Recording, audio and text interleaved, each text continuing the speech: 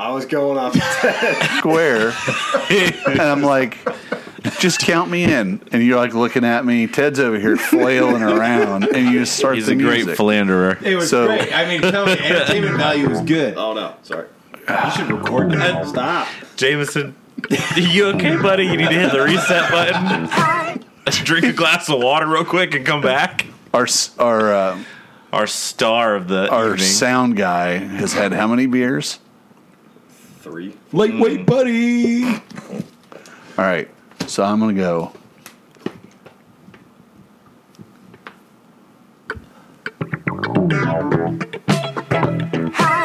Hello.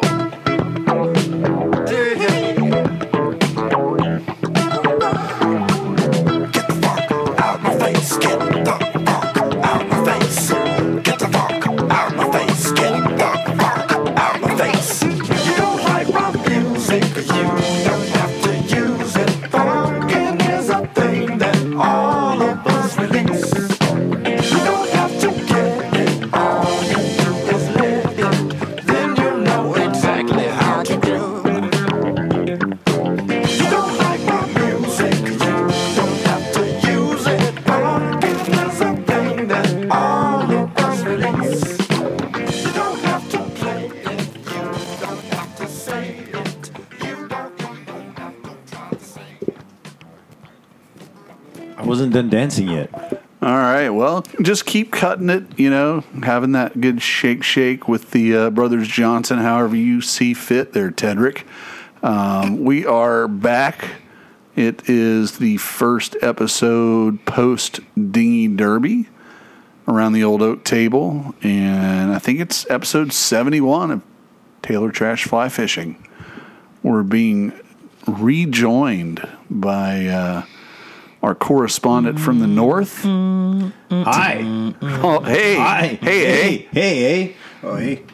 And we've got Ben holding down the south end of the table because Carl's being Carl, and he's MIA. Point of order. Oh, shit. Oh, boy. It's not a big point of order. We're going parliamentarian. Parliamentarian in Seconded. in honor of our... Is your ruler a baby? How does this work? Are you under the Queen's rule? You diplomatic immunity? Yeah. Well, we're not under the Queen's rule, but I mean, if you want to go that way, sure, I guess so. Technically, we are Commonwealth. Okay. Well, the Queen Trudeau, the with is a queen. The Parliament, this is the second episode post Dinghy Derby, recorded on the 10th, or posted on the 10th. We talked about it because it's called 22 Carat Gold was the last episode. Oh, so we have. Oh, you're absolutely right. Your point of order is recognized, entered into the record, and Fantastic. Thanks for fucking keeping me honest. So the reason I probably in error said it was the first since the Derby, it's the first since we announced the final tally for the Derby, and. Thanks to everybody out there that supported the Derby, the thingy before the dinghy, and sent money from out of state, participated in person, sent stuff to be sold at Carl's booth. You know who you are. Appreciate all of you. We were able to cobble together $44,000 that we presented to Marine Discovery Center yesterday. So everybody take a moment. Pat yourself on the back. We couldn't have done it without you. It's a lot of cheese. Yeah, it's a lot of cheese. A lot of fucking cheese. It still blows my mind. Yeah. Oh, yeah. I mean, Pretty fucking crazy. yeah. That was a big jump from 5 to what did we do? What 12. 5 to 12. Just over 12, I think. To fucking 44. So, Well, next year we're coming for that hundo. oh wow, that's pretty aggressive. But never say never. I'll start selling my body now. I mean, $20 is $20. Well, I mean, how many $20 commitments do you have to make to get to $100,000? if I I haven't seen tomorrow? Jameson in a long time. Haven't fished with him in a long time. He's spending way too much time at the fucking truck stop. Jameson Warnos over here. Well, lot lizards over, you know. Warnos. Good reference, Ted. Is that like $20 Canadian or? Well, then I mean that would be $15 US. Oh, So, I mean that's you don't good. want that rate. No. Yeah. It's the wrong rate. Okay. Yeah. Maybe 25. Yeah. Okay. Okay. All right. So we're happy to be joined by Ted now that COVID restrictions have somewhat been lifted. Ted's back on the prowl, coming in and out of the country, kind of free and easy. He's been deemed essential. I have. You've returned to essential status. Correct. Thank God. Yeah. Both the government of Canada and the United States government recognize me as essential. I don't know why. Idiots. Idiots. Idiots. Pulled one over on those guys. Great to be back here. Obviously, with the last 18 months and how that's deliberated, it kind of put a halt to anything business related. Still was able to kind of get a few trips in here or there and there, but ultimately not as many as I would have liked. And, really happy to see some kind of normalcy start to take shape again as business is starting to boom again and things are coming back around. Well, I mean, truth be told, for as being locked down as the northern border was, Ted did pull quite the cannonball run and came down and got his skiff and trailer during the height of COVID and talked his way back across the border. I heard they were a lot more willing to let some coming back versus going into was different, right? Well, yeah. I mean, they're not going to deny a Canadian citizen entry back into Canada. Okay. It's just us dirty Americans they had to keep out. No, well, even then, actually, it was funny because at the height of COVID, one day I was driving So around. do you guys have like newscasts where it's like, talking about like caravans of Americans are massing at our southern border?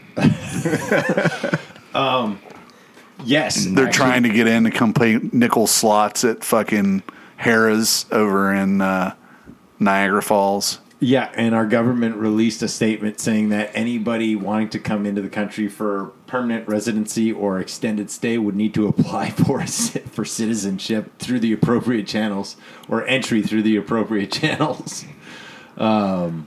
We just have a river that people need to cross, but Well, if you're in Detroit and Windsor, Ontario, yeah, that's one river that you need to cross. The St. Lawrence River as well is another one of those rivers that you need to cross in Or the upstate Niagara. or the Niagara. You better swim fast, motherfucker.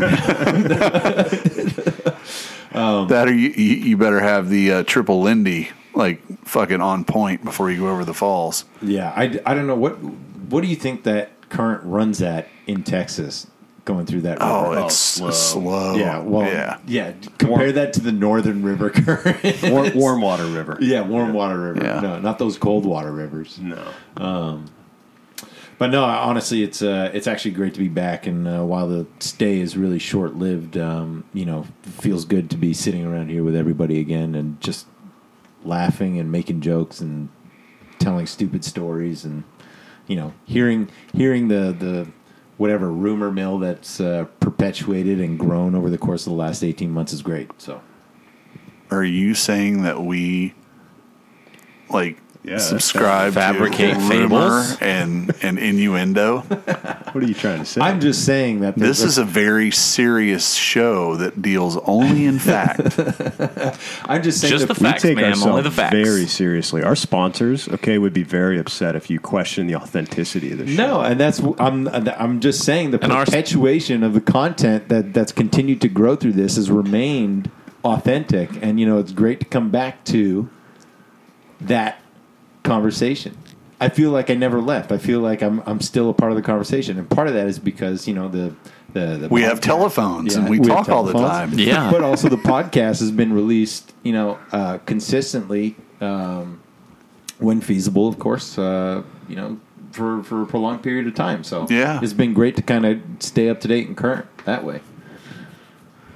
So, one of your most recent border incursions you met up with somebody because you're taking on a new, should we call it a hobby at this point?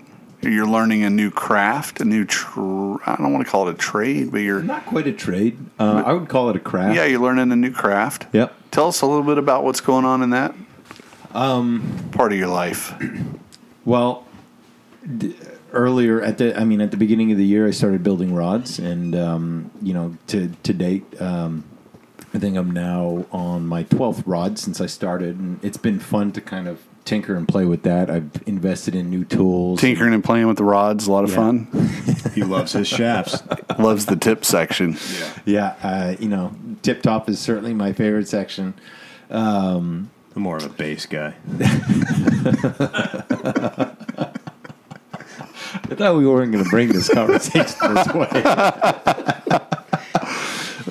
We really had to swing it this way, didn't we? Yeah.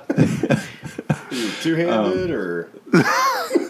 Man, I tell you, the two-hand tug is the drug. But no, so I started building rod building this year, and it's gone well, and I've had a real good time doing it, building rods.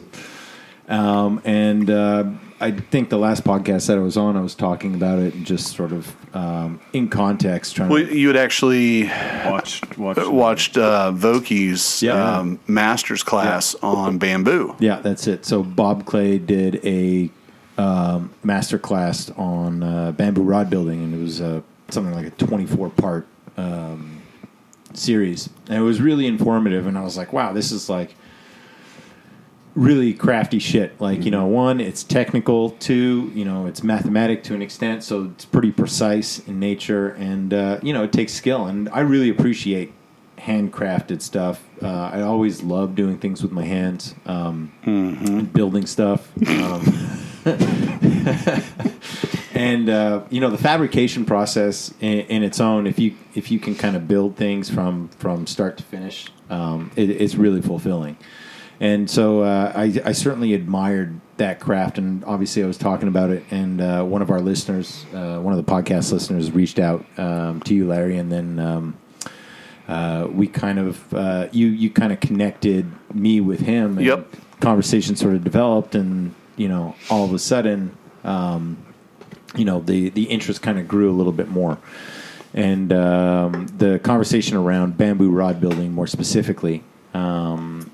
And just whether or not I'd be interested in pursuing a path in building split cane rods and bamboo rods. And at first, it was really something that I was interested in, but wasn't necessarily there in my life yet, just because, one, tool investment is pretty significant. So that's one part of it. Financially, my wife and I just welcomed our second child, right? So it's hard to kind of wrap your mind around the investment on top of having the family to support and everything like that. So that was one hurdle.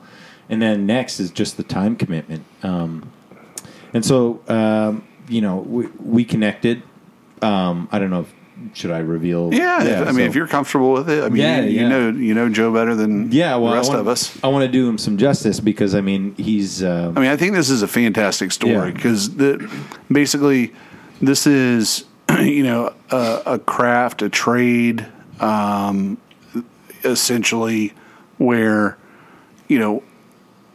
the nuance of it, and like you say, the mathematics of it are there, but there's certainly the physicality of experience that has to enter into it. And there's very few things now in our current society that you have that gets passed generation to generation. Yeah. And certainly the building of split cane rods is such a tiny, microcosm within fly fishing that you've got some true masters that have been doing it for decades. And, to me, this story is really special because someone heard Ted talking about, I'm building rods. I was doing this master's class. I'm really interested in it. And it piqued their interest to the point that it opened up a conversation for this person to pass on their knowledge and pass it to the next generation. Because let's be frank and serious. There's a lot of folks in fly fishing that are becoming very old. Yeah. And there's going to be some voids that are left unless people step up and learn certain crafts. Yeah. So back to you. I didn't mean to step on No, you. no, That's what I really love about this story. Yeah. So, I mean, Joe Gilmartin, who donated the bamboo rod for auction for this year's Dinghy Derby, reached out to you and sent you a note that said, "Hey, I'm stepping out. I'd like to step away from this, and I'm looking to potentially pass this off to somebody, all my knowledge, and see if there's any opportunity to maybe speak to Ted. I heard him talking about things on the podcast, and I think he'd be genuinely interested." And you called me the next day, and you said, "Hey, would you be interested in this?" And I think I was really, first of all, floored at the generosity. Absolutely. I totally wasn't expecting it. I mean, for somebody to, one, make an offer to potentially mentor me and take on his knowledge and what he's inherited from a knowledge perspective. But two, it's just, I had no idea where to start because one, like it had crossed my mind, maybe I'd like to get into this, but today's not the day. And then all of a sudden God hands you this opportunity to like, just here's your chance. Either you take it or you don't. But, that's one of those things that, you really have to make a decision whether or not you're going to commit to it because... Yeah, when you hear the knock at the door, Yeah. do you open it? Yeah. Exactly. So, I sent him a note and we connected and we chatted the first time we chatted. And I hope that he comes on this podcast one day and have a conversation with him. Yeah, I want to that's sit our down and do a intention. beer with him Yeah. for sure. Yeah. I mean, he sent one of the better, mail barges in a long time, and it blew me away anyway.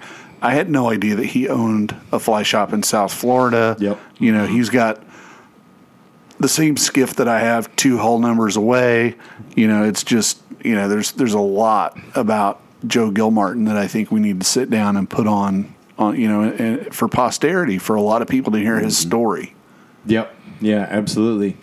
So I think it was like a Saturday morning or Sunday morning, and we set up a time to talk, and 9 a.m. and my wife Zaza looked at me while I was on the phone. She's like, "Who the fuck are you talking to?" It was kind of like a weird moment because it's like, what do you say to this guy? Hey man, I really appreciate your offer. I'd love to take you up on it, but you don't know where to start. So. Really, he was really, really. He seemed motivated to find somebody to work with to kind of pass the craft off into, and ultimately, I told him very transparently. I said, "Look, I really need to kind of think this through to make sure that one, I want you to feel good about making a decision like this. I don't want to just." Say yes now and then I'm not committed to it and it doesn't do you and what you've built up over the course of the last 30 years any justice. I want to feel really good about it and I want you to feel good about it. So I thought about it more and more and didn't he send you some literature, some books to read? He did. So he sent me an email with I'll get to this story in a second, with the guy who he picked all his starter tools up off of and mentored him. But second to that, he sent me a wonderful book by an author, John Gierark, who's kind of like a fly fishing author, writes some pretty good stuff, but he's a pretty good writer. And he wrote this book called Fishing Bamboo. And it just gives you this whole context of what bamboo split cane is all about, and just sort of the nuances between builders, the culture, and sort of a little bit about the history in the U.S. And it's actually a really interesting book. Not a long book, about 110 pages, but still very well written and just a good overall story about one person's experience with bamboo. And he also sent me a few other videos and stuff like that. And the more we spoke, and the more I thought about it, the more I kind of bought into the idea that, hey, maybe I don't necessarily want to commit to this to build a business around it, but I want to commit to this to, one, take on the craft and build things with my hands, because, there are so many different creative elements involved in rod building that, if you can personalize and build rods the way that you want, like you're ultimately building a fishing experience around the way that you really, really want it. Yeah. And that was something that I really, really bought into. I started speaking to friends about it, just the idea, and everybody was kind of like, man, split cane, bamboo, it's so heavy. Why the fuck would you want to lug that shit around on the river? This, that, and the other. And I said, it's not for some of them, it wasn't about that, but others were really, really into that idea. Yeah. And like, hey, man, let me know. I would love to kind of, follow you along on this journey. So, again, I really bought into the idea, and, the more I spoke to Joe about it, the more I feel like he felt comfortable with his decision, and the more I started to feel confident that I was going to be making the right decision to kind of maybe take him up on his offer, which was very generous, really, in his time and mentorship, and some of his tools and stuff like that, and work an agreement around that. But it's interesting because the way he started, and I hope that when you do sit down, you talk to him about this. But and I don't want to spoil the story, but really very similar to kind of me. Somebody had posted an ad. A guy by the name of David Lewis posted an ad, like a classified ad in the early '90s, and he just sort of reached out to the guy, and then for whatever reason, the guy picked him, Right. and conditional to the fact that. Or Joe said, I want to do this conditional to the fact that, you mentor me. And so I hope, he tells you a little bit about that. But, this is one, bamboo rod building. The community is super tight-knit. Mm-hmm. Everybody seems to know each other, which is something that I'm starting to gather as I'm looking through some of the social media feeds. And there's some really beautiful work out there for sure. Yeah.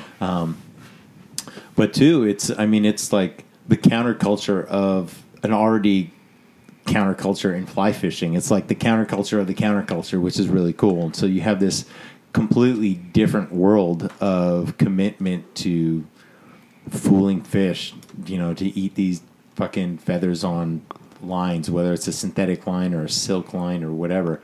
So, I really bought into the fact that, one, I could craft things with my hands and really build things from the ground up, potentially fish it, catch fish on it, but, also invite people to be a part of that experience and journey by building rods for them, or kind of participating in that. Well, it really bonds you, if you're the person that built someone the rod and they go out and they fish it, and 10 years later they're still fishing the same rod, and you're still in touch because, let's be honest, most high end, and when I say, hand built. Anything hand-built, like a bamboo rod, you're going to know the builder, talk to the builder, have a relationship with the builder, and then you're going to cherish and treat that rod as an heirloom, and probably stay in touch with that person. And it's going to be a journey that you take together, which is, which is, again, back to the, he's been crafting these things. I bet he knows, a couple of hundred guys that he's made rods for over the last 20, 30 years. Mm-hmm. And he probably has a bank of stories of insane catches or insane almost catches, just. Yeah. I think it will really bring you together with a lot of people, which is really cool. Sitting here listening to you guys talk about it reminds me of the classic car culture, right? Yep. Whoever's going to build you that classic car, right? You're going to know them in and out, and that's going to be a family heirloom for you, for generations to come. And on top of that, there's a couple guys in that industry that are, the creme de la creme, and they're the old guard. Right. There's not very many people nowadays that can tune an engine just by listening to it. Right. There's not many people that can build a split cane rod from a couple pieces of, maybe one piece of bamboo. Yeah. Or commit themselves or dedicate themselves to growing that craft into becoming to becoming the top of that sort of class of builder, right? Yeah. And the biggest thing, you sort of said it, there's not that many people that can kind of just listen to an engine the way that it's tuned and just say, oh, this needs this or this needs that. The biggest thing for me is, one, being able to learn effectively to build, to be the best that I can possibly be in that. But second to that is generationally, I hope that my kids, now my two boys, take an interest in fishing, and eventually potentially this is something that they see that is like, oh, dad works hard to do this. He builds these things with his hands, and they can take lessons away from that. So for me, it's, not only am I selfish in saying I want to build rods for myself, but from an altruism perspective, being able to extend that to my kids and give them sort of the lessons or takeaways from that kind of experience and how they can apply that in their own life journey is much more fulfilling to me.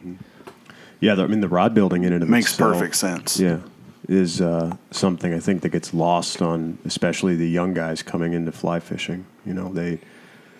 Why would I build my own rod when I could go to Sage or G. Loomis or whomever and get one pre-built for me? Right. And then they lose that personal touch. They lose that custom flair. They lose, the specialness behind it. It's just an $800 rod. Well, Hank, the other side of that, though, is you would think that these companies would want people to get into rod building because the overhead on people building the rods in factory is probably way higher than the actual blank itself. Yeah. And I mean, these companies could probably make way more margin just selling the blanks. Well, I think that's why Epic markets that way so much. Exactly. Right. So if you were to, give any advice to anybody that, has heard about it, maybe has met somebody that had a custom rod, if you had any advice for somebody that was possibly looking to get into it, where would you start if you had to go back and you hadn't even gone down this road? Well, I think I spoke about this on the last podcast that I was on, but I'm the kind of person that's not going to make an impulse buy decision unless really it's something that I absolutely really want. Unless you're at a strip club. Yeah, exactly. Impulse buy. I'll take a dance. Yeah, I'll take a dance. But I did a lot of research, just kind of weighing the pros and cons of rod building, and it means watching a lot of YouTube videos about the time commitment, about methodology, about how to do this, how to do that, looking at prices on blanks, looking at what blanks I'd potentially want to build, what are the prices of components, to the point where I was building spreadsheets on the cost of components in blank. And it was almost like a sickness for a month. It consumed me to the point where I wasn't even doing any work. I was really just I was calculating how much it would cost to build rods, different blanks and stuff like that. And I was at one point I said, okay, well, I got to at least build one rod to see what it's like. And I bought the CRB starter kit. Now all of a sudden, I've got woodworking tools in my house that I've spent thousands of dollars on to be able to kind of turn a fucking cork grip. Yeah, or a bandsaw so that I could cut my own burl. There's a guy who actually, and I got real lucky. There's a guy who doesn't live. Sorry, he's got a business. Just basically sells cords of wood, but every one of the tree cutting companies or the tree pruners and stuff like that, they just come arborists. Yeah. They come and they dump all their scrap logs or whatever, all their logs from a day of cutting wood over on his lot, and he just cuts cords of wood. So I went to go see him one day. I was like, hey, man, if you get any burl wood, whether it's, oak, maple, elm, whatever, just, walnut, give me a call. And sure enough, I've got 4 wood burls sitting in my basement ready to be cut. And it's it's... The thing that I love about that most is that, one day someone's going to get a rod built that has something that I built from start to finish, and has things that I had entirely in my control that contribute to the overall aesthetic of the final product. And you can't necessarily get that out of graphite rods that are production graphite rods. I mean, those rods are great, don't get me wrong, and I've built a number of them since I started building, and I'm sure Chris Adams listening to this, who's probably built hundreds of rods in his time at Mudhole and stuff like that. When he started, whether or not it was for work or whether it was just for hobby, I'm sure he had a lot of the same motivations that I did. So, really, if I could give any advice, is just try it once, and if you don't like it, I'm sure you could sell the gear on eBay or on Craigslist. But really, it's a good set of skills to have. I mean, Larry, you broke a rod guide on one of your rods, like, I don't know what, 2 months ago, a month and a half ago, or something like that. Yeah. Imagine you could have the tools just at home, sitting to just cut off the old rod guide or the old guide feet and just put a new guide on, and a day later you're ready to fish again with that same rod. So I mean, even from a rod repair perspective, the skills are pretty valuable. Yeah, I mean, and And for the record, I didn't break my rod. It was corrosion. the foot of the guide just like manufacturer's defects. What you're saying? They use subpar material. No. It's the fact that I don't clean up or rinse off shit. It just He's called Casualty of Salt Bum salt. for a reason. Yeah. Casualty of salt. So But how many years? I mean, how often does that happen? Yeah. it's the first time it's ever happened. Exactly. So- Exactly. But one thing that I did notice is that on a lot of grips and stuff like that, people's corks separating and stuff like that on some of the production rods, it just happens, from use. And rods that tend to have a lot of bend in them too, where that cork flexes. I actually have a 5-weight that I left in the car. Oh yeah. And the cork separated? The cork now slides around on the blank. And, Oh, my God. And I'm like, what? It's just because it gets hot down here in Florida, and I guess whatever the glue was, So I think that rod's going to make a trip to Canada at some point. As long as it passes customs. Yeah. But I'll tell you what, though, this journey has been really, really good, and Joe Gilmartin has been. You met up with Joe recently. I did, yeah. So I was supposed to head out to Montana to go and meet him and see all his tools in his shop and really kind of take some time to sit down with him. And unfortunately, just with the pandemic, it was just tough to get away. Pandemic and timing wasn't right. He was going out there in August, and our second son was born August 7th. So it's like, I just couldn't get away. Nor did I want to risk getting away. But he was up in Maine. He lives in Florida now, so he's moved from Montana to Florida. He was up in Maine hunting for birds or starting a trip, and I said, well, I'll come and I'll meet you in Maine. And he drove a number of his tools up for me to kind of take and bring back home. And so we hung out for a day, had lunch, had a really good conversation. It was really nice to meet him. Very, very, very classy guy. Hell of a beard. Hell of a beard. But really, I just kind of left there knowing that, like, hey, this is a guy that genuinely wants to give me his knowledge and pass on his craft. And, for that, I'm extremely thankful. So now, have you done any split cane start to finish, or? I have not yet. So, again, like I said, with the graphite rod building, I was really methodical in taking the steps to understand what was really involved. And, I've really got to be just as diligent and educate myself with the split cane piece. So I've got a number of books. I've got a number of books that are also coming, but I've got a number of books at home that I'm going through right now. I've got to sort through the tools, make sure I understand exactly how to use them. And then I got to go and I've got to buy columns, bamboo columns. So that's what's next on my question list, because I watched some videos on bamboo rod building, and they talked about the guys that go to, I believe it's a province in China that it all comes from this one Tonkin cane. Yeah.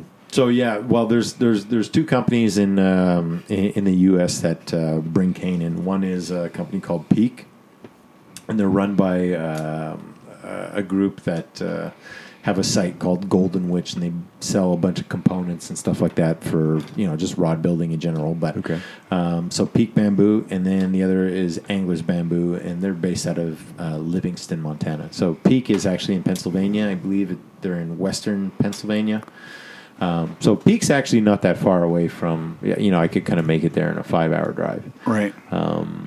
But Anglers Bamboo, they have their Livingston, Montana location. They've also got a kind of forwarding warehouse in Vermont, which I'm hoping that I can go and pick up some culms there. But yeah, I mean, it's interesting. They go hand select their culms, put them on a container. It takes, I don't know, 4 months, maybe a year now with the backup over Right. the ports on the West Coast.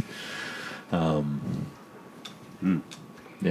Pretty neat stuff. So did he give you like a heads up, like, when you start this journey, Ted, you're going to probably screw up for a good 6-8 months, a year, 18 months, whatever it is. Like, don't like get discouraged, but you know, you're going to fuck up a few. I figure, I'm definitely going to fuck up a few. I figure it'll take me probably about 15 rods to start to get into a flow of building properly. And that means getting the tapers exactly right. That means, really understanding the entire process start to finish so that I could be more autonomous and rely less on the material that, is instructive. Really start to get into a flow of understanding what I'm doing.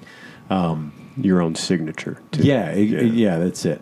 But the other side of it is just it's all trial and error. I mean, even probably guys who've been building for years and years and years, they're still making mistakes to this day. And the one thing is, after I loaded all the tools up in my truck that Joe had for me, he kind of looked at me. He goes, "Oh, and by the way, your hands are going to get really fucked up." And at that point, did you show him your thumb? Oh yeah. No. I said, "Well, they're already pretty fucked up." But no, he was like, "Man, I cut my hands. Bamboo cuts puts splits into your skin.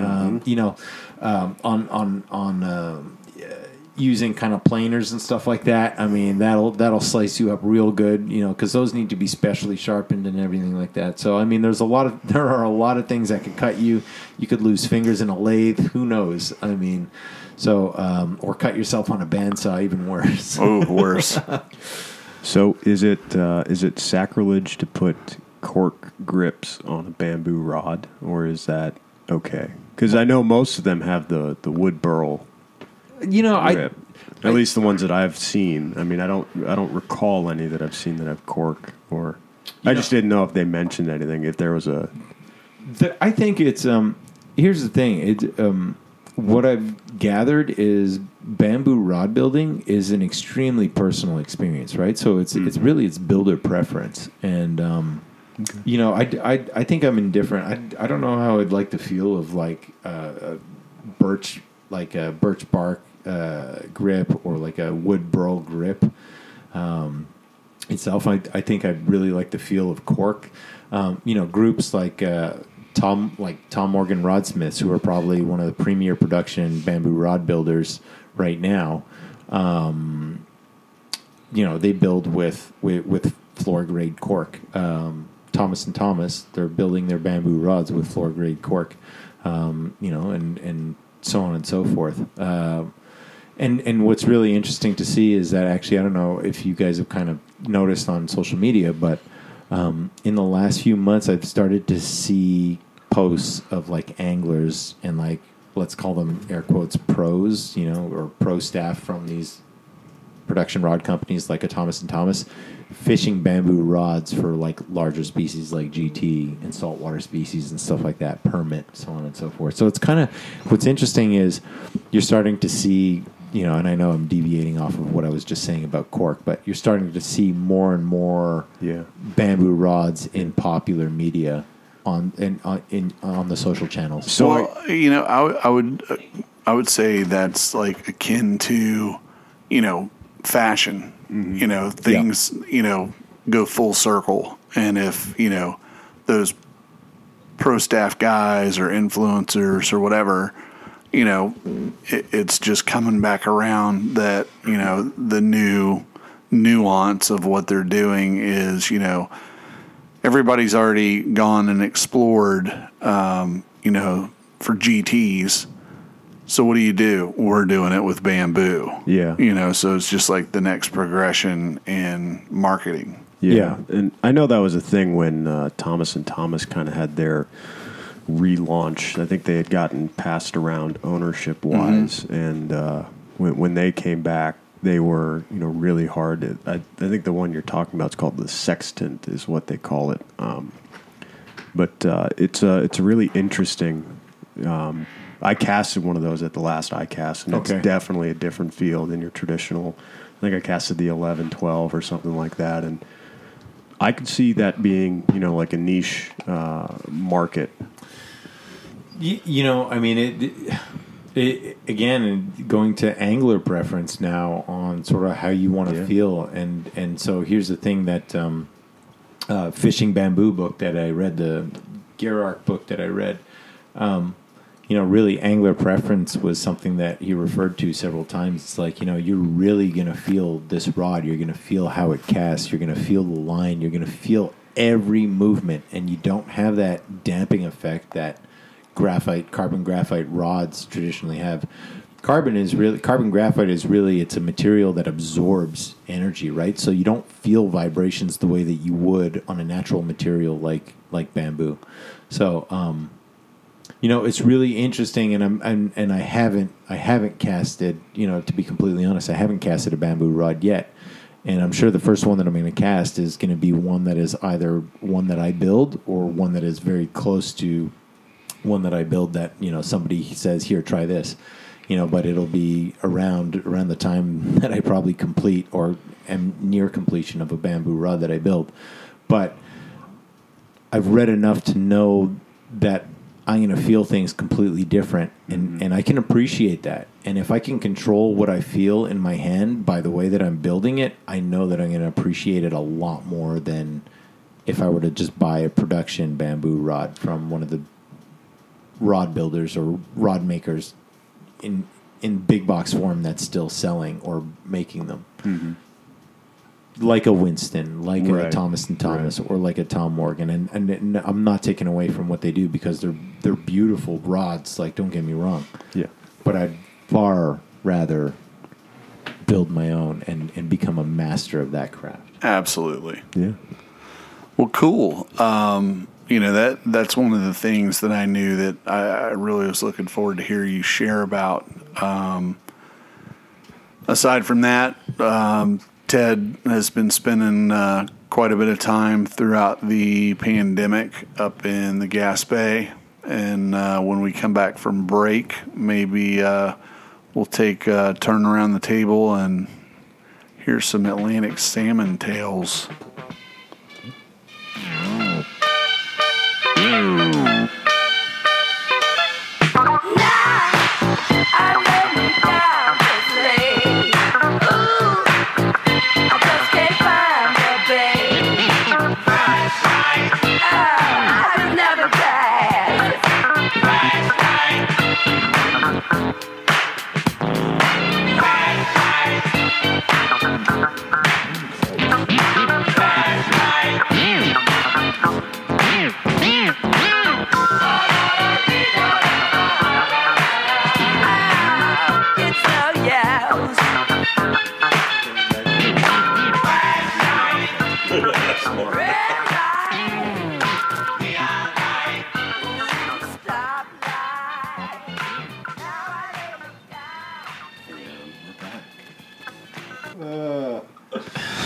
And we're back.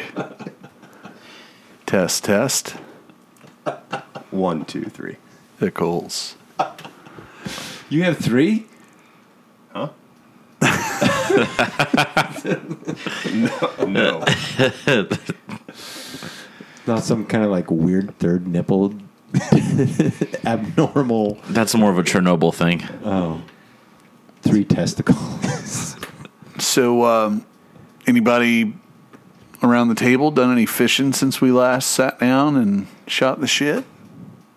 Well, I think Ben and Larry, you guys were cruising the beat, weren't you? We did a little. We got out. Yeah, we. You're always so coy with it. You just say I went fishing. I mean, we went on a trip. We actually. You just get promoted and you come here and shit talk the way I talk about fishing? Come on, bro. No, man, I've always felt that. It's always like it's Mr. Calm Cool Cucumber situation over here. I feel like that was We're not come at me, bro. Not all glorious pickle makers like Ted. some of us are just unripe cucumbers. No, it's not a come at me. It's just something to pick on people with sometimes. We did go out and fish, and we had a damn good time fishing. I bet you did. That's what I want to hear. It's enthusiasm, baby. Yeah. Our trip got off to a bit of a rocky start.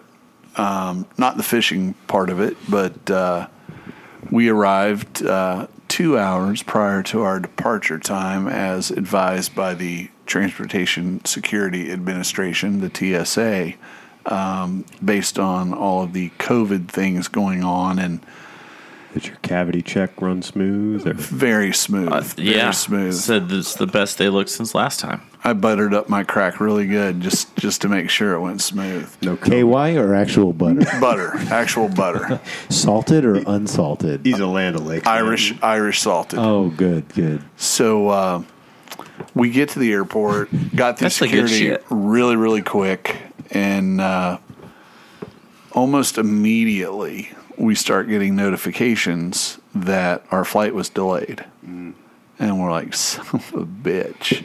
And this is like right now, you got like in the news, Southwest and, I think it was American that were like canceling all these flights. And I was like, man, please don't be that. Yeah. And I did a little rooting around on the flight following app and saw that our plane had started its day in Sanford and flew up to Kentucky. Mm-hmm. And apparently into the Kentucky Triangle because it wasn't coming back. Like there was no departure paperwork filed, no flight plan, no nothing. It just fucking vaporized. So eventually they started updating us that they had found another plane and that our new departure time was like 1:30. Then it went to 2:15 and then it was like 3 o'clock. So we actually did board the plane with an expectation to leave at 3. And when we pushed off from the gate,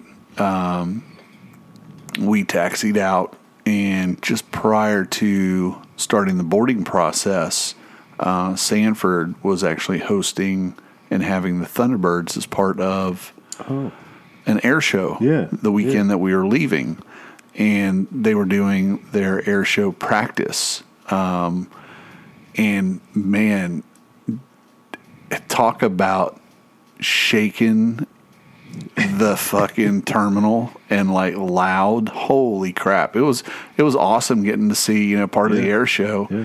And it actually started to make more sense because once we pushed back, we taxied out. And I mean, everything was going really normal. The pilot came over, the PA told the flight attendants, we're first for departure, go ahead and, get seated or whatever. And then we get to the end and we sit there. And we sit there. That's the and word. We sit there. Yeah. And finally he comes back on and he says, folks, you may have noticed, what was going on with the air show practice, and the reason our departure was pushed to 3 o'clock is the airport's effectively been closed for the air show practice until 3 o'clock. And now that it's back open, well, since we're on the ground, we have less priority than the other 10 planes that have been circling nearby waiting to land.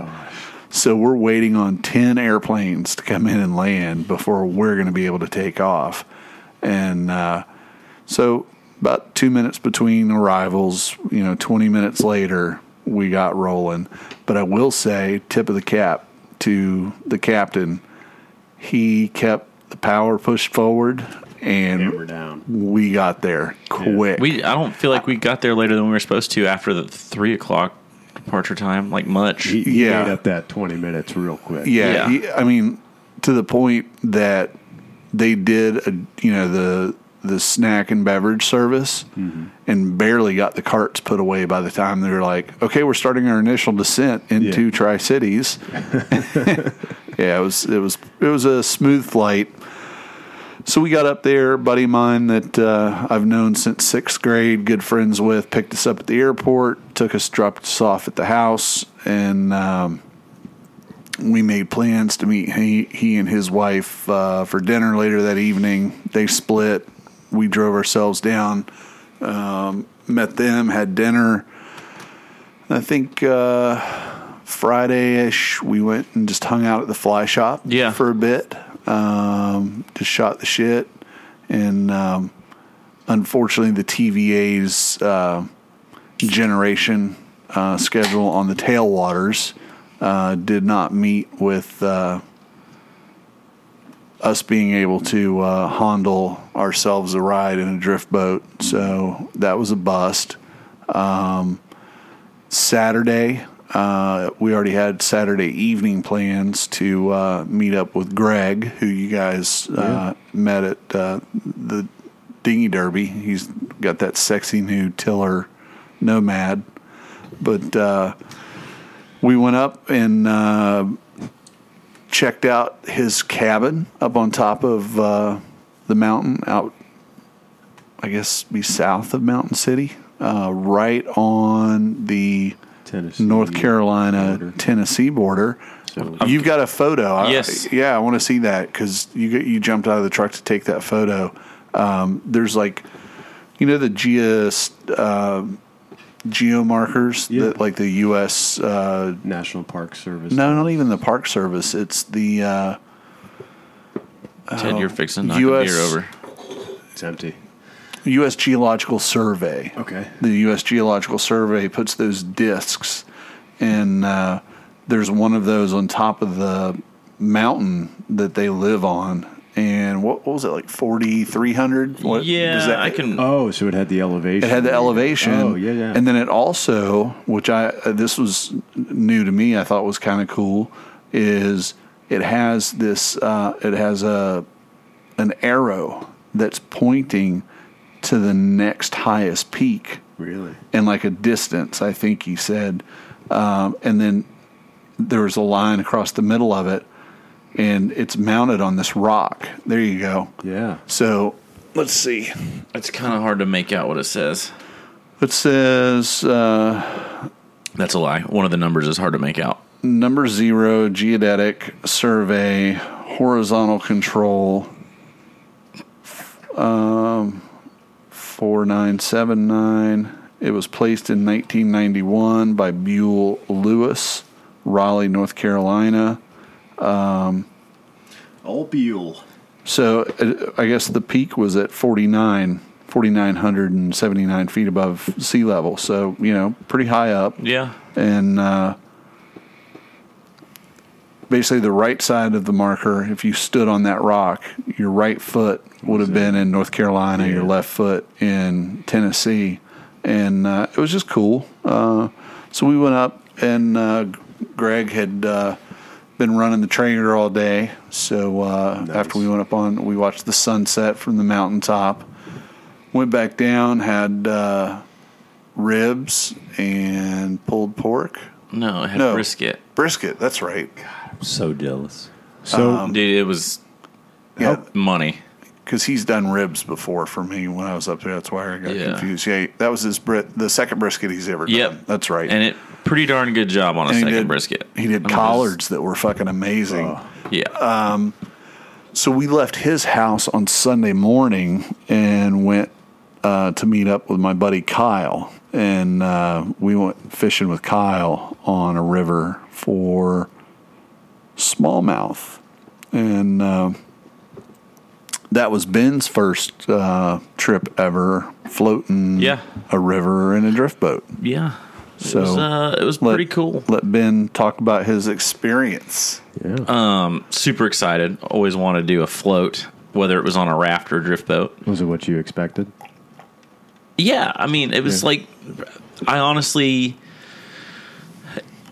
not that I expected the thing to be tippier. It was, I mean, it's very stable. It's obviously got a huge flat bottom, but being in a moving river, and you kind of expect, like, some of our skiffs, if they've got like a round bottom, and like it's nothing like that. It's very stable. You've got good support, so you can kind of lock in as you're going over stuff. and there's obviously seats. But it was super cool to float it.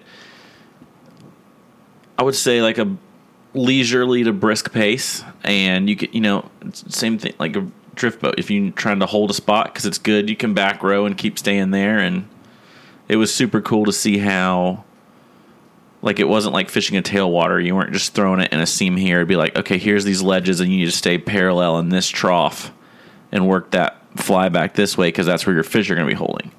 So a little bit new for me. I'd done a little bit of. It wasn't smallmouth. It was like Bartram and red-eye bass with Woody the year before.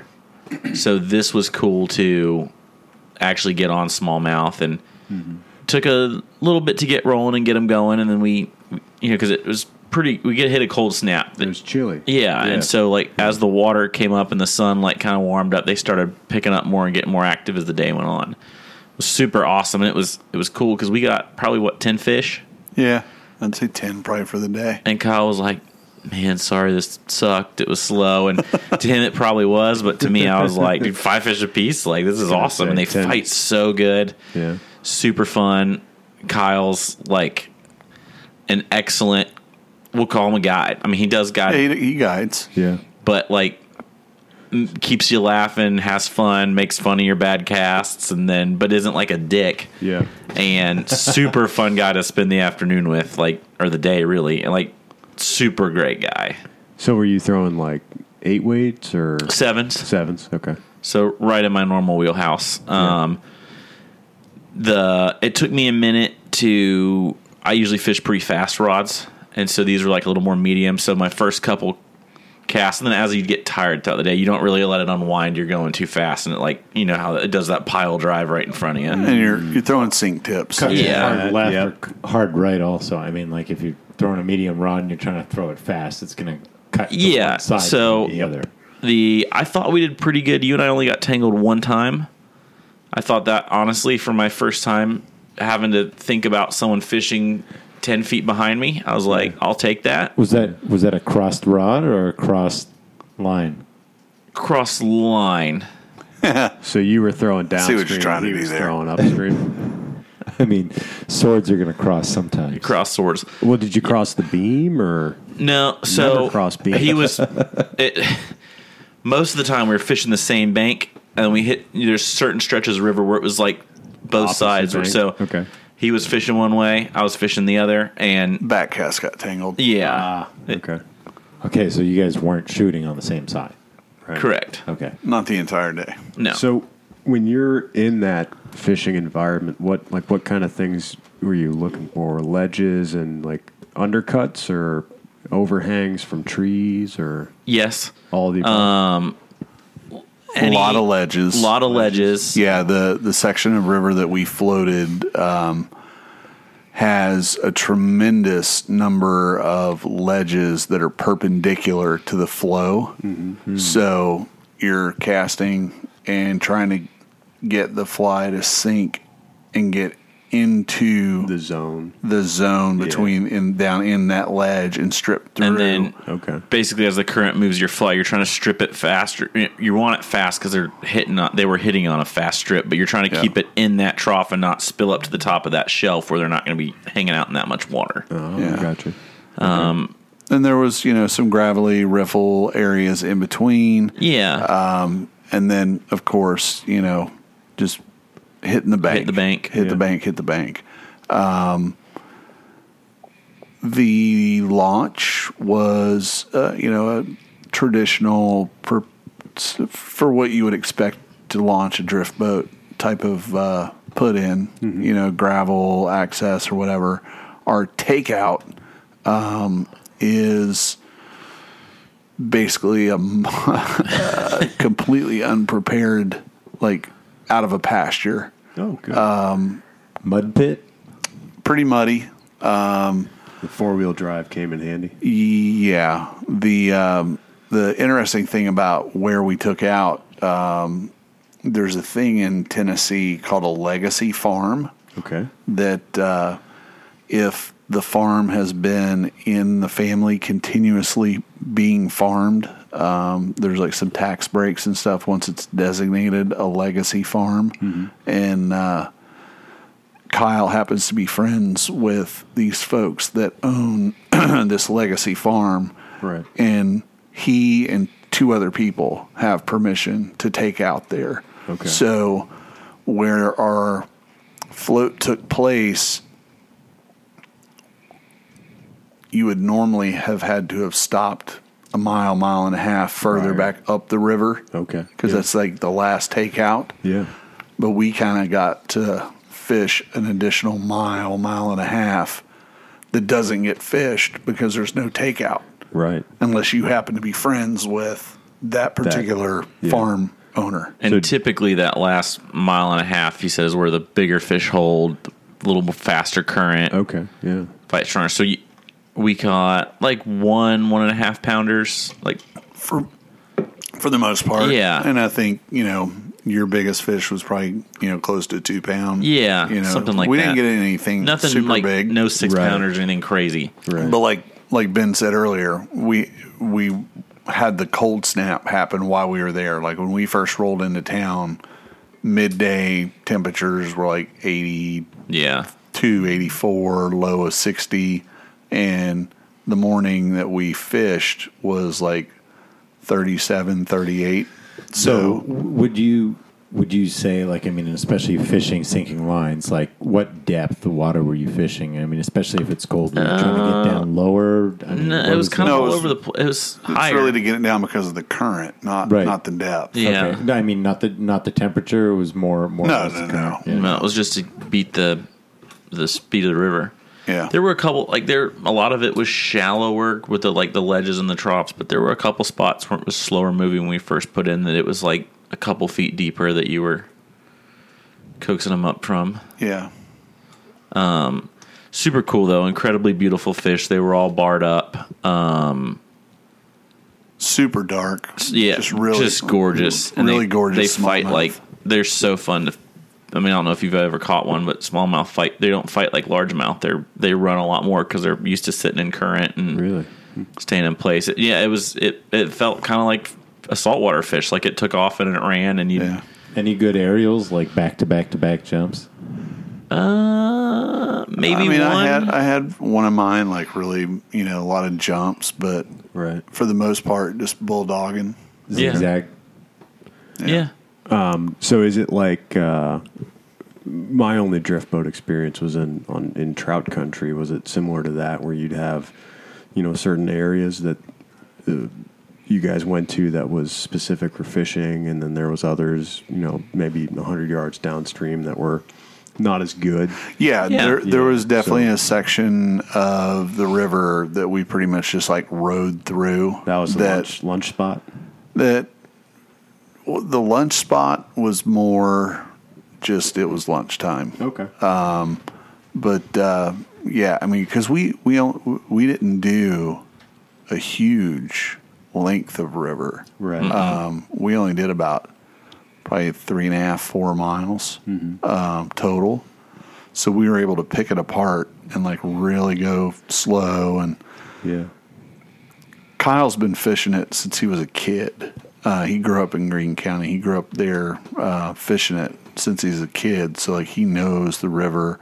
So we just took our time, picked it apart. But yeah, there's one section that we went through that had more of a sandy bottom with a lot of grass. Yeah. And he's like, you look at it and you're like, damn, this should be good. He goes, exactly the opposite. I never catch fish here, so we're just going to fucking blast through it. And we did. And then once we got back to the ledges, then it was like, all right, slow back up, work all these ledges, potholes. Yeah. And that was the name of the game. Yeah. So I know you said that the first time you tried to go out, the dam was not, So the, we the were on flow a was not we correct. weren't on a Different. tailwater Okay. when we were smallmouth fishing. We were on a Okay. freestone. Okay. Yeah.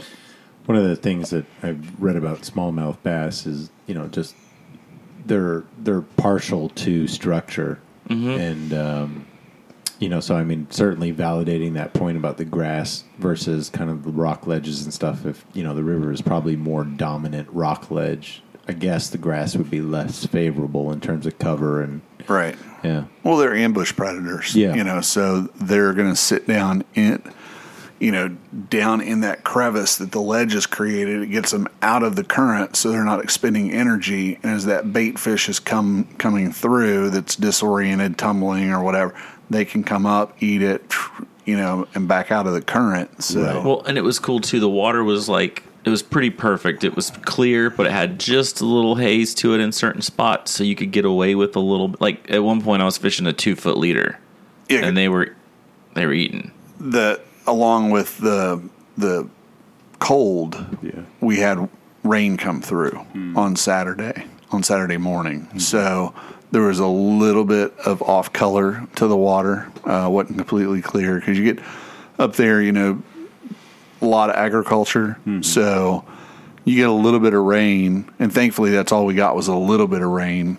And you get runoff from farm fields that, gets the turbidity up. Yeah. But it was essentially clean, clear water, just a little off color, which, plays in our favor, essentially. Right. Well, and what I was getting at is it was like a little bit good for us tactic-wise, but still clear enough you could like actually watch a fish, like see the fly and spin on it and chase it down. Yeah, it's cool. Which was super neat.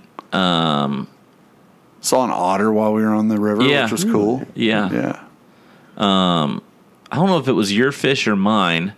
Right before lunch, one of us hooked a fish, and we saw something like fly into the boat out of the corner of the eye, but then like no one figured out what it was. It was your fish. Okay. It was your fish. And as Ben was landing his fish, because I batted cleanup the whole day. I stayed in the back of the boat. And I remember seeing something fly into the boat, but it like I never heard it land in the boat or anything, and it was just like, that anomaly. You're like, did I just see it? Like, that was weird. I thought I saw something fly. So didn't think anything more of it. 10 minutes later, 20 minutes later, we, dropped the anchor. We're having lunch. And in the gunnel box where the rod tubes are, there was a fucking crawdad that Ben's fish, when he was in the process of landing it, had thrown it up, and that's what had come into the boat. That's what we'd seen fly out of the fish. Was he still alive or no? Oh, okay. No. Well, I mean, they're pretty hardy creatures, but I'd say fairly fresh. Yeah. Oh yeah, fresh. Yeah. Like like not, that day for not sure. Gooped up, but dead. But about 4 inches, 3 inches long. Wow. Yeah. Little crawdad, and of course we all laughed and said, look what the fish threw up, and we're not throwing crawdad patterns. We're throwing bait fish patterns. Yeah. And we were eating sushi, so it was perfect. Yeah. Just put it on top of your California roll. Kyle tried. He made an honest effort to get me to eat it. The crawdad or sushi? The crawdad. Oh. The crawdad. I like sushi. I don't know what this new thing is. I've been not liking sushi. I don't know, man. What's your favorite sushi? I really love a spicy tuna roll. Like, it's kind of a classic. I feel like that's a white bread peanut butter and jelly sandwich. Agreed. Okay. But like, I'm not a big I'm not a big California roll guy. I think that's kind of like whatever. But I really like Escalar, a nigiri. I think like that's okay. That's probably my favorite. Favorite fish? Like in that sushi, sashimi, nigiri realm, like it's freaking candy. Yellowtail hamachi over here. Yellowtail's really good man. too. It's tough. It's all pretty damn good. Yeah. I don't do a lot of salmon rolls. That's not very appealing to me. So how was Drift Boat sushi? Was it good? Was it like gas station sushi that like... It wasn't gas station sushi, but it might have been Kroger sushi. Yeah, it could have been Publix sushi. I was going to say, was it Wednesday? Yeah. It was a little bit Wednesday-esque. It was $5 Wednesday Publix. It could have sushi? been. Yeah. It was funny. He's like, we got the good stuff. And then the last two pieces was it the smoked salmon? It looked like it. And it was, he was trying to it was yellow. I was like, no, I'm good. I'm eating some brisket back here because we had leftover brisket that we brought. I was like, I'm good. I've switched back over to beef. How about that combo? A little brisket sushi soiree. Yeah. Under the right context and the right rolls, fantastic idea. So you'd recommend people to bring sushi out on their skiffs for their, To be honest, when lunch, it's not for. I haven't done it fishing wise, but like when there's a rocket launch on a clear night, I've gotten 2 rolls 3 times and gone and parked my skiff, anchored up, and watched it launch and ate sushi. It's kind of fun. Wow. Okay. Sounds pretty elitist. Yeah. Well, he is a fly fisherman. Typical. I am the Benfluencer. It's okay. I don't You're make- better I than don't this. start- It's fine. So that was pretty much the experience that we got. We were going to fish the South Holston on Monday. Robert up at South Holston River Fly Shop was going to have the day off, was going to take us, and that plan was interrupted, unfortunately, by the well pump going out. And I spent the day babysitting and waiting on the well guys to get there, pull the pump out, put a new pump on, and all of that. So Probably not as $2,000 later. Yeah. I wish we could have just gone fishing. And it's Fucking probably well not pumps. as pretty as the tailwater, but heck of a cool process watching them do it. Right. And of course, that stuff's more fun when it's not your money that's getting spent on it. It was like Larry paid for Disney World. So you didn't pitch in, Ben? No, That was your. It was that pretty cool. It was pretty cool process to watch, Yeah. to like see that, Like- like that well was dug when I was probably Wyatt's age now, probably a freshman or sophomore in high school, and I can vividly remember them actually drilling that well, and just, I mean, it's a piece of mechanical equipment. Shit breaks. So, yeah. but like when I realized that was what was wrong, I was like, oh fuck me, this is not gonna fucking be good, and I couldn't even really picture how do you change out a pump that's at the end of the water line That far Well, underground. And we YouTubed it and Googled it with like, I don't know what the actual percentage of hey, let's see if we can do this ourselves. But We took a tried it. look. So that's not a DIY fix. That's you well, call to be somebody. fair, you can. You could if you're It's- fucking dumb enough to do it. If you're dumb enough to do, there's just a lot of risk involved. You break a pipe and that thing falls, you're done. Yeah. You got some issues. So I don't want to fuck around with that. Yeah. better, At home. better And- to save And that. we didn't. No. So we So called a guy who, I mean, honestly, dude who did it for us is 4th generation. really. Yeah. The specialist in wells. In Wells. super yeah. nice guy. And literally he was like, he came by, double checked, was like, yep, it's definitely the well pump. I'll get what I need. I'll be back. I'm finishing up, around the corner, and I'll be back after lunchtime. And it should take us about 2 hours. Comes back. I mean, if you'd have started the stopwatch and then stopped it, took him about 2 hours. Like, Yeah. I mean, he knew what. I mean, it was Yeah. like him and one guy just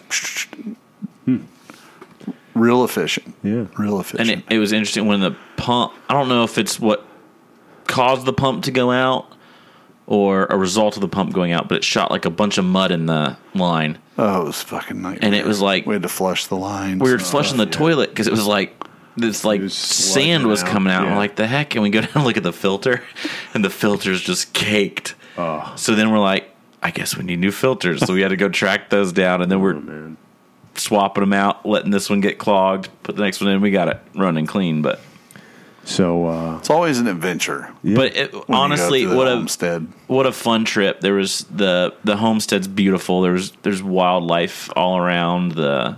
Yeah, most mornings, get up, at least out one side of the house, you're going to see deer.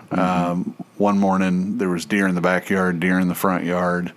I guess next to the last morning was when there was the 3 bucks. Yeah, we running got around to the watch front like yard. gay chicken with deer. It's pretty interesting. One of them was like a little bit of power move. ready to. Yeah, but it was Yeah. it was like classic where the guy who has no business being the cool guy is trying to prove his stuff. Well, it's pre-rut right now, right? No, yeah, The little guy's got to be the loudest. That yeah, way and so gets he heard. like mounts the other one that's actually looks like I've been around the block, kid, and he just like Yep. looks at him, and he's like, "Where?" Yeah. But it was funny. It was just So fun chuckle for the day. you guys got plans to go back and do an extended Yeah. fishing stay, or Yeah. Naturally. Yeah. Yeah. Okay. Probably Great barbecue up there too. By the way, thinking most likely like a week to 10 days right after Christmas. Nice. Yeah. So So will you be predominant? Is the bass fishing good that time, or is it mainly? no, that'll be trout? shut off. That'll be Okay. shut down. It'll be trout during Okay. that time of year. Yeah. Yeah, and it'd be post spawn for the Browns. About middle of November, the Browns will start getting on the red, and that'll last a couple 3 weeks, and Yeah. so. By December, into December, going into January, fish are coming off the reds and eating again, and Yeah. should be good fishing. Nice. Yeah. yeah. Well, I haven't been doing any fishing, unfortunately. I've been indisposed due to a number of things, but I'm hoping to get out soon and get my boat done one of these days and get back to fishing and Fishing and living, man. fishing and living. Yeah. Hopefully I can get up to trout country You're welcome to come up soon. over the, Okay. between Christmas and New Year's. Yeah. I mean, literally, the more the merrier. Okay. I'm for sure going. And I'm headed back up in 2 weeks Yep. to Asheville for the weekend. Ted, any fishing plans for you? Not in the foreseeable future. Season pretty much closed. Season pretty much closed at the end of September. Did a little bit of fishing. I actually had a little bit of work done on the house up in Gaspé. I had a contractor come and move my chimney from the side of the house to the middle of the house, so I had to go and inspect the work. And took a little bit of advantage of the fact that it was, end of season, and I was up there. So fished for a bit. So you poached a few beets. I wouldn't say I poached a few beats, but some beats were made accessible. So can you, for the listeners out there that don't know, and because I don't know, can you explain what a beat is? Basically, just a sector on a river that you're assigned. Maybe could be 3 or 4 pools that you either share with. So it's not a measured distance. It's more of no. It's more like specific sectors. So I mean, depending on, the river doesn't hold fish in every part, nook and cranny of the river. So there are pools that are obviously formed that hold fish. There are some holding pools, and there are some sections of the river that fish just kind of travel through and just tend to hold temporarily before they move to a retaining pool where they'll just kind of sit. Now I've got a question for you. Yeah. From the time that I went up and fished with you, Yes. you guys had that crazy amount of rain and all the flooding. Yeah. Did they have to redraw and come up with new beats based on changes to the river? That's a great question, and actually I had that question, and they won't. So the way that for example, the Grand Cascapedia is, What do you mean they won't? they won't, because for example, a river like the Grand Cascapedia, it's all predetermined real estate. It's property that is owned by private camps. Okay. And is basically that is your property, and it's either shared property or it's 100% owned property, and so basically the property line ends, and on one end and ends on the other end, and that's it. So if you lose your pools, due to like a weather event, like flooding or something like that, and your pools just get all washed out, that's it. Like you got to wait for new pools to form and stuff like that. So they won't. Well, I understand. I understand that. That's kind of what I'm getting at. Is when the river changes, which is just a natural event, right? Does the little lady that gleefully tells you how much you have to pay, does it change the amount? Like the good section, the good sector or section, or the good pools change. So yeah. I hear what you're saying, but they don't. It doesn't change anything. If the pool gets washed away, then, I mean, that's just unfortunately a casualty of the weather event. So they, in certain beats, you're fishing several pools. You're not fishing just one. You're not fishing just one pool. You have actually in all beats, you're fishing several pools, not just one. So, I mean, if one pool gets washed away, maybe all the rocks got picked up at the next pool, and that changed completely. So I mean, it's in a constant state of evolution, right? So the river is constantly changing. It's never going to be the same one. But year the to the next. value of the beat doesn't ever change. The beat doesn't ever change. Wow. And I mean, there are arguments against why that doesn't change, but there are also, for example, in the last 30 years. The guide rate has been the same for guides, and what their salaries are, and that hasn't changed. And so, I mean, it's an old way of thinking. And, from a management perspective, to be completely honest, I feel like people are just doing whatever the easiest, taking the path of least resistance. Oh, we did it like this last year. We should do it again this year, Right. And there's no thought that goes into whatever the future planning is outside of... So their management plan is status quo. Correct. Yeah, That's not management. No, it's not. But what they do is they manage the finances of how each beat is sold, and that's Right. pretty and the labor required to guide on those beats.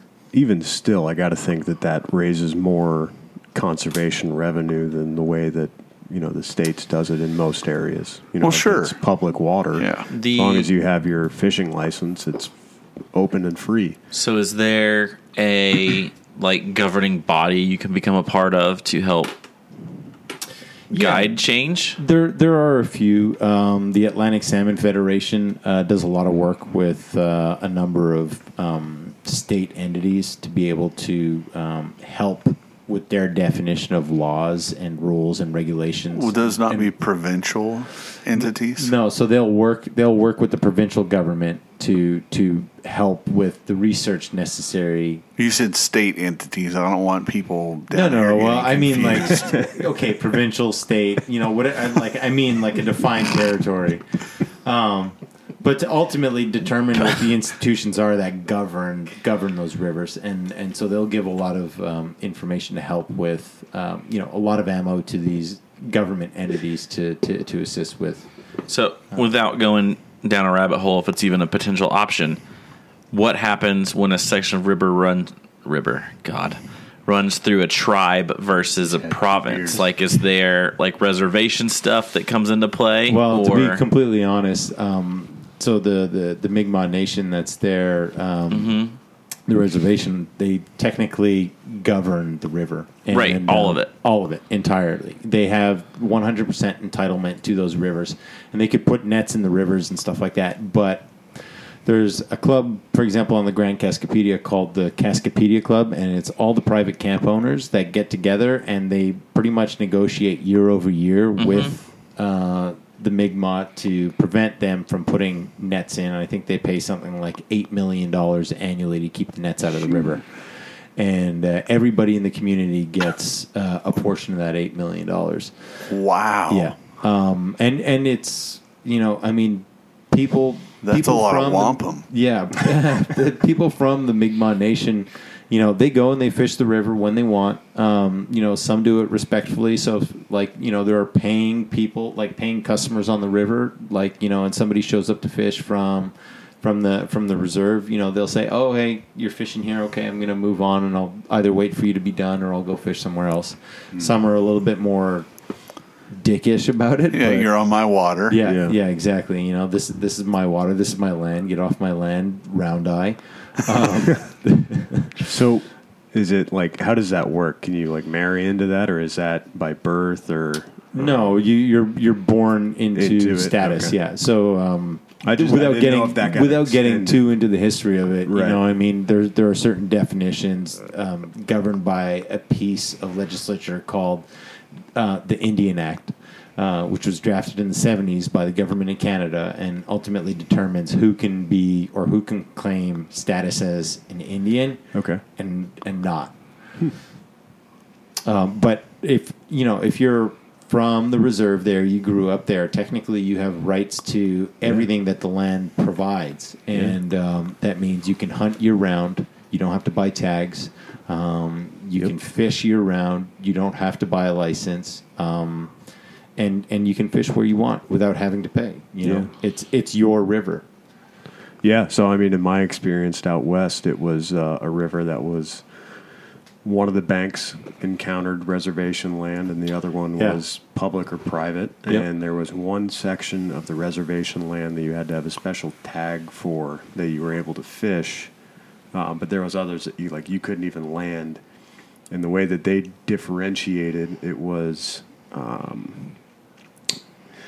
It had to do with the flow, and it was like the center of the riffle. So it was dependent on how the river changed that year. So one year, it could be 90% of the river was native reservation land, and the other part was Oh, wow. free. And then the other year, it'd be like 50-50. So The school of thought is very different, Yeah, because I can really, imagine. like, these people, their way of life traditionally was living off of the land. You know, they lived off the river. You know, they've been netting for hundreds of years. You know, they'd been eating off of the land for hundreds of years.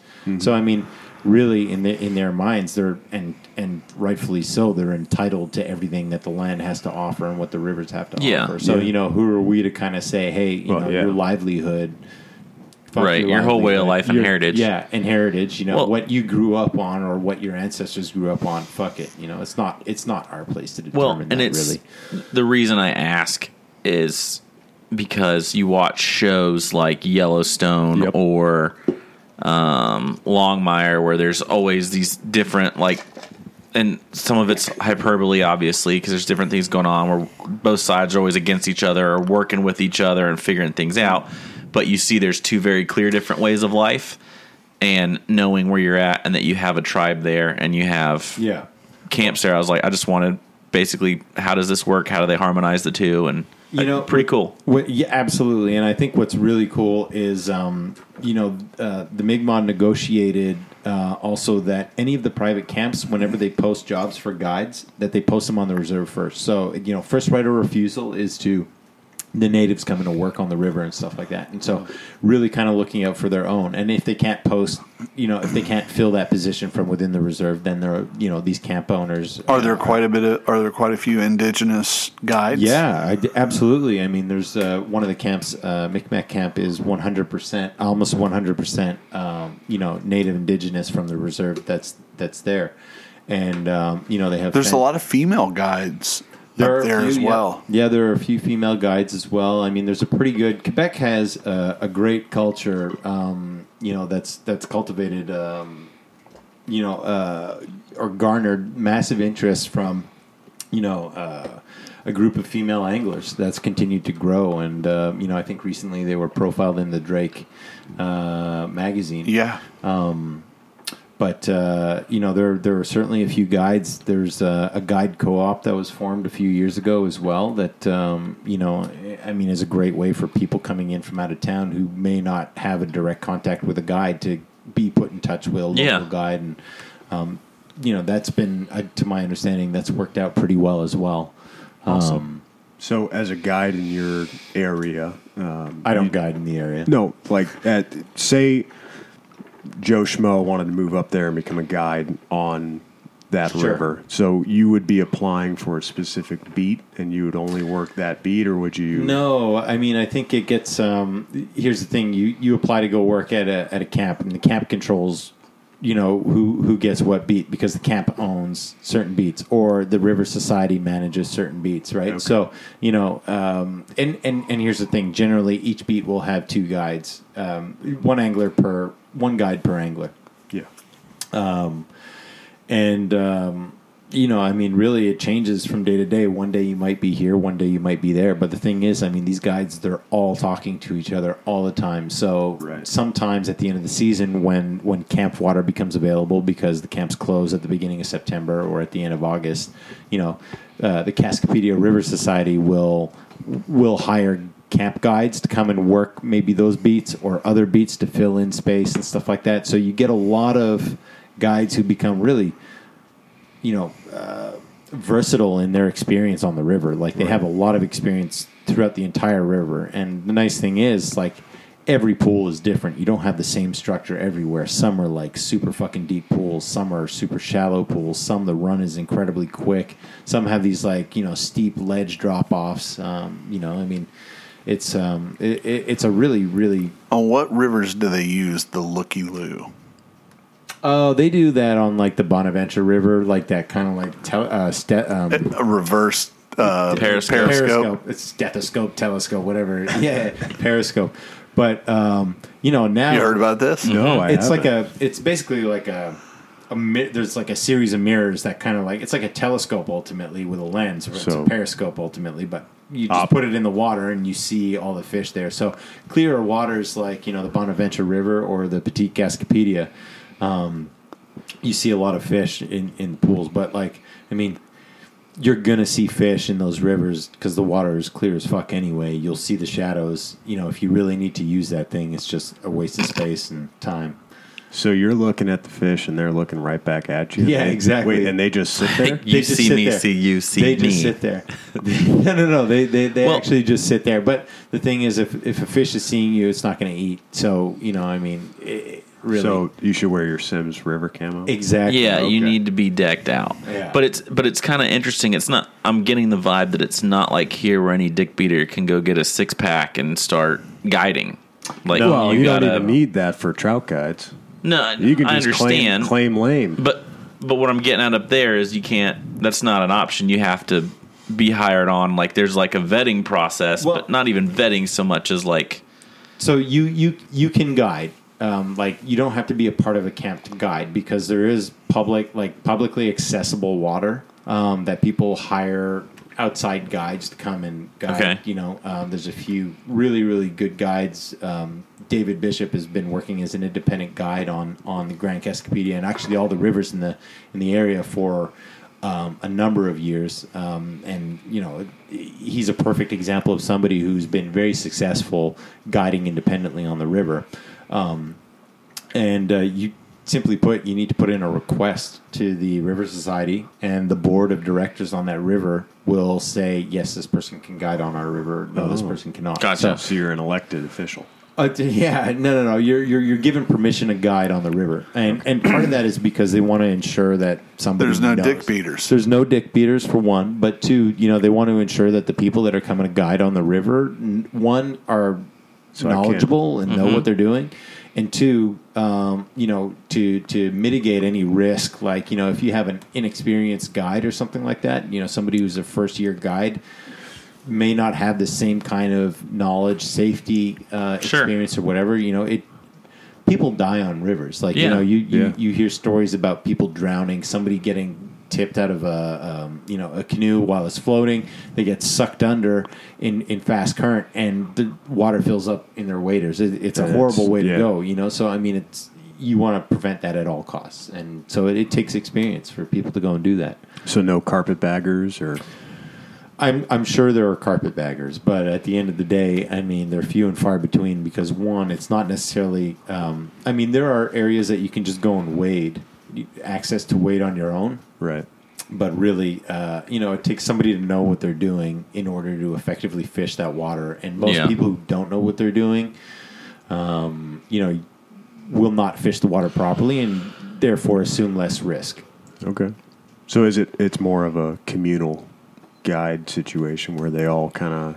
Everybody still there, the everybody shady... there knows everybody And- there. Okay. Is there kind of more of a brotherhood centered around it?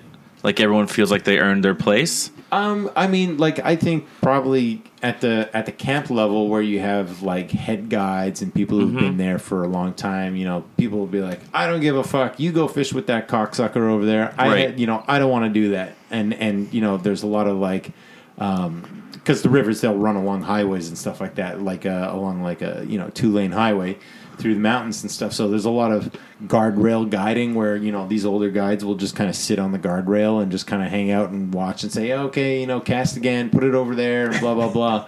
Guardrail guiding. I like it. But, I mean, you Pass me literally... another smoke. Yeah, no, actually, you know, they'll sit there smoking darts all day and just, you know, sit on the guardrail and shout from above. But, I mean, these are guys that have been doing it for 35 years. They know where the fish are. You know, they can say, you know, cast behind that rock over there. You see it, you know, and there's always fish sitting there. And, you know, these are guys that are, or these are guides that are guiding their clients to, you know, these 35, 40-pound fish in certain sectors because they know where the fish are because they've been doing it that long. Makes sense. Smoking darts and drinking, what's the drink of choice for the guide up there? Is it like Gin. gin? Yep. Oh. Gin. There's the liquor store that's there has run out of gin several times, especially at peak season when you have a lot of anglers there. It's like, it's real hard to... gin, runs thin, but... You know, people who are, I guess it's gin and tonic. So, I mean, you go to the grocery store to buy tonic, there's Tonic's no out. tonic. It's fucking, the tonic is empty or it's gone for What like about a month limes? straight. Hard to find some limes? You know, or I mean, is a look, lime if- like a... Ice, limes, tonic, and gin are, you know, it's scary. Those are the commodities. Yeah. So, like, if you're trying to grease the wheels a little bit, and you let's just say you have a place up there, Yeah. such as yourself. Yes. Do you bring in several things of gin and tonic with you, and like, you know, when supply's low, and you're like, I want to make some buddies? Yeah, you go be alcohol Santa. I mean, you could be alcohol Santa, but I've never had an issue leaving my liquor behind somewhere and being alcohol Santa. Yeah. But you know, I think just by nature of how people are in the community, they tend to bring their liquor home at night. So, Yeah. you know, not that people don't want to share, or, you know, aren't generous at all. I think it's just kind of like culturally, it's a very different place in terms of the way people share their, Drinks? yeah. Yeah. So we could make Ted a very popular man by sending him a couple cases of key limes Yeah. during the hot season. I mean, look, really, if somebody needs a lime in their gin and tonic, like, I mean, come on. Buck up, Buttercup, Yeah, right? dude, seriously. I mean, like, at that level, like, fuck, can you really tell the difference? Give your balls. I don't know, man. It might be like, picture that it's cold, snow starting to come down. Yeah, but that's You not just- during the fishing season. I get it, but they still got to live there. People live there. No, You look, want something a little tropical? You want to feel a little like you're sunbathing? I'd squeeze a lime in there. No, of course. You know, there's nothing wrong with that. But, you know, at the end of the day, you don't need it. I mean, I think the biggest thing that you really need is just ice. Ice and liquor. Ted's a no lime guy. I'm He's a very clearly- much gathering that. Clearly. gin on the rocks. No Ted tropical said. beach. I've done gin on the rocks several times. It's not so bad. Gin Listen. and water, you know, if I really need to. But Listen, if you're not a man if you're not doing gin neat. Gin neat, gin neat. as I have my sixth beer. Yeah. No, but I mean, you know, there's Quebec actually makes. There are a lot of gin producers out in Quebec. And what's interesting is our liquor stores are centrally governed by the government, centrally managed by the government. It's a chain of liquor stores called the SAQ. So the Quebec government runs everything, and they have a policy that if you are an alcohol maker from the province and you effectively go through the steps to make, you know, a liquor or a beer or some kind of alcoholic beverage that passes, you know, all food and drug administration inspections, so on and so forth. If you say, hey, SAQ, I want you to carry my booze, they have to.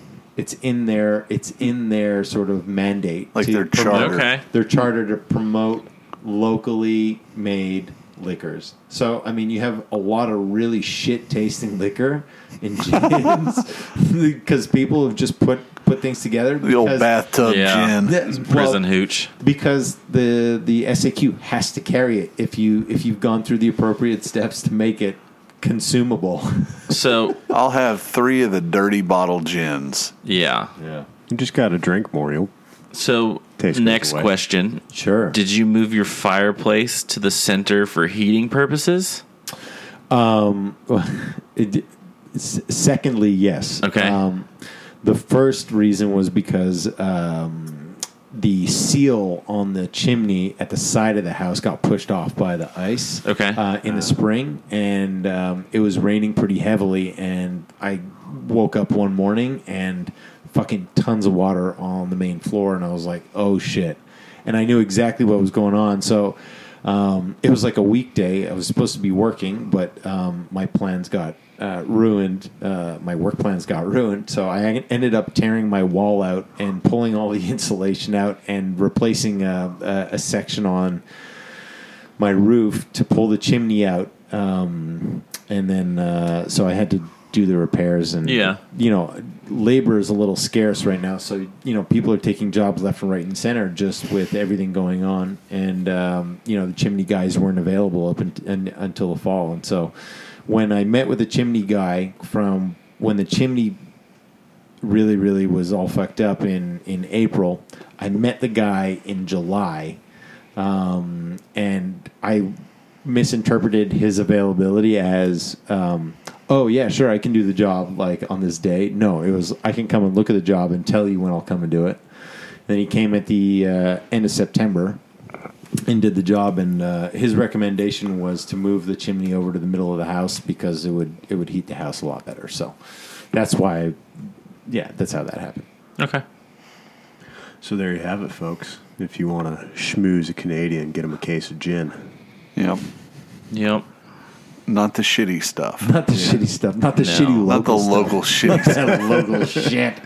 The Oak Hill gin's great. You should try it. I bet. Fuck. I can't people just imagine. people like to drink, man. That's it. I mean, you get off the river and somebody's got a cooler and you're sitting there, fucking well beyond when the sun's gone down, and you're maybe 10 to 12 beers deep, and then somebody pulls out a bottle of gin, and it's like, all of a sudden you look at your watch and you've been there 3.5 hours after you've been done fishing. Right. It's a good community of people. Sounds like That it. sounds like a fun time. Yeah. It is. All right. Well, anybody got anything else to chit chat about or kick around? It's getting a little bit late. Keep your hands off of your angling partner's drag. Don't be a drag queen. Don't be a drag queen. Nothing on my docket. Yeah. Nothing Yeah, on I your think- docket? Well, actually, there is something on your docket. That's why I'm getting us to bed. You're going to push a skiff around in the morning. Well, I'm going to try. Circles, here we come. All right. Well, that's going to get her wrapped up with episode 71, right? Wow, we're getting up there. So thanks for joining us around the Old Oak Table. We'll catch up with you guys maybe in a week or two. And until then... Get down, get down, get down, get down, get down, get down, get down, get down, get down, get down, get down, get down, get down, get down, get down, get down.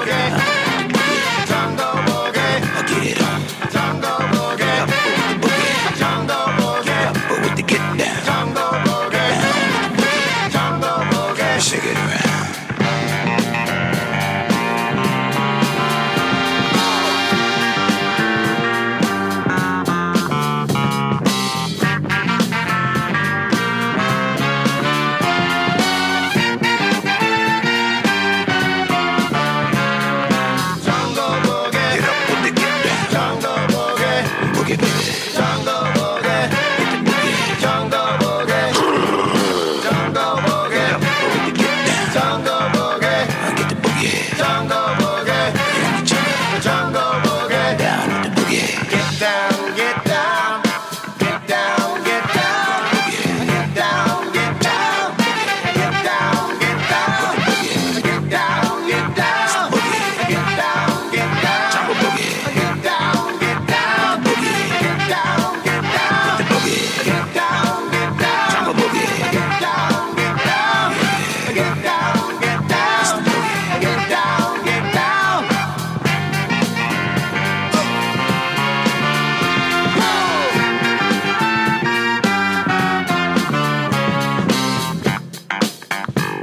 Get it. Feel the funk, y'all. Let it flow.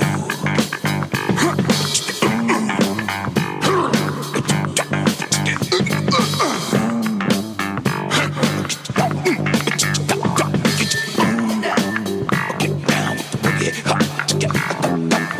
I'm talking with the jungle boogie. Get down.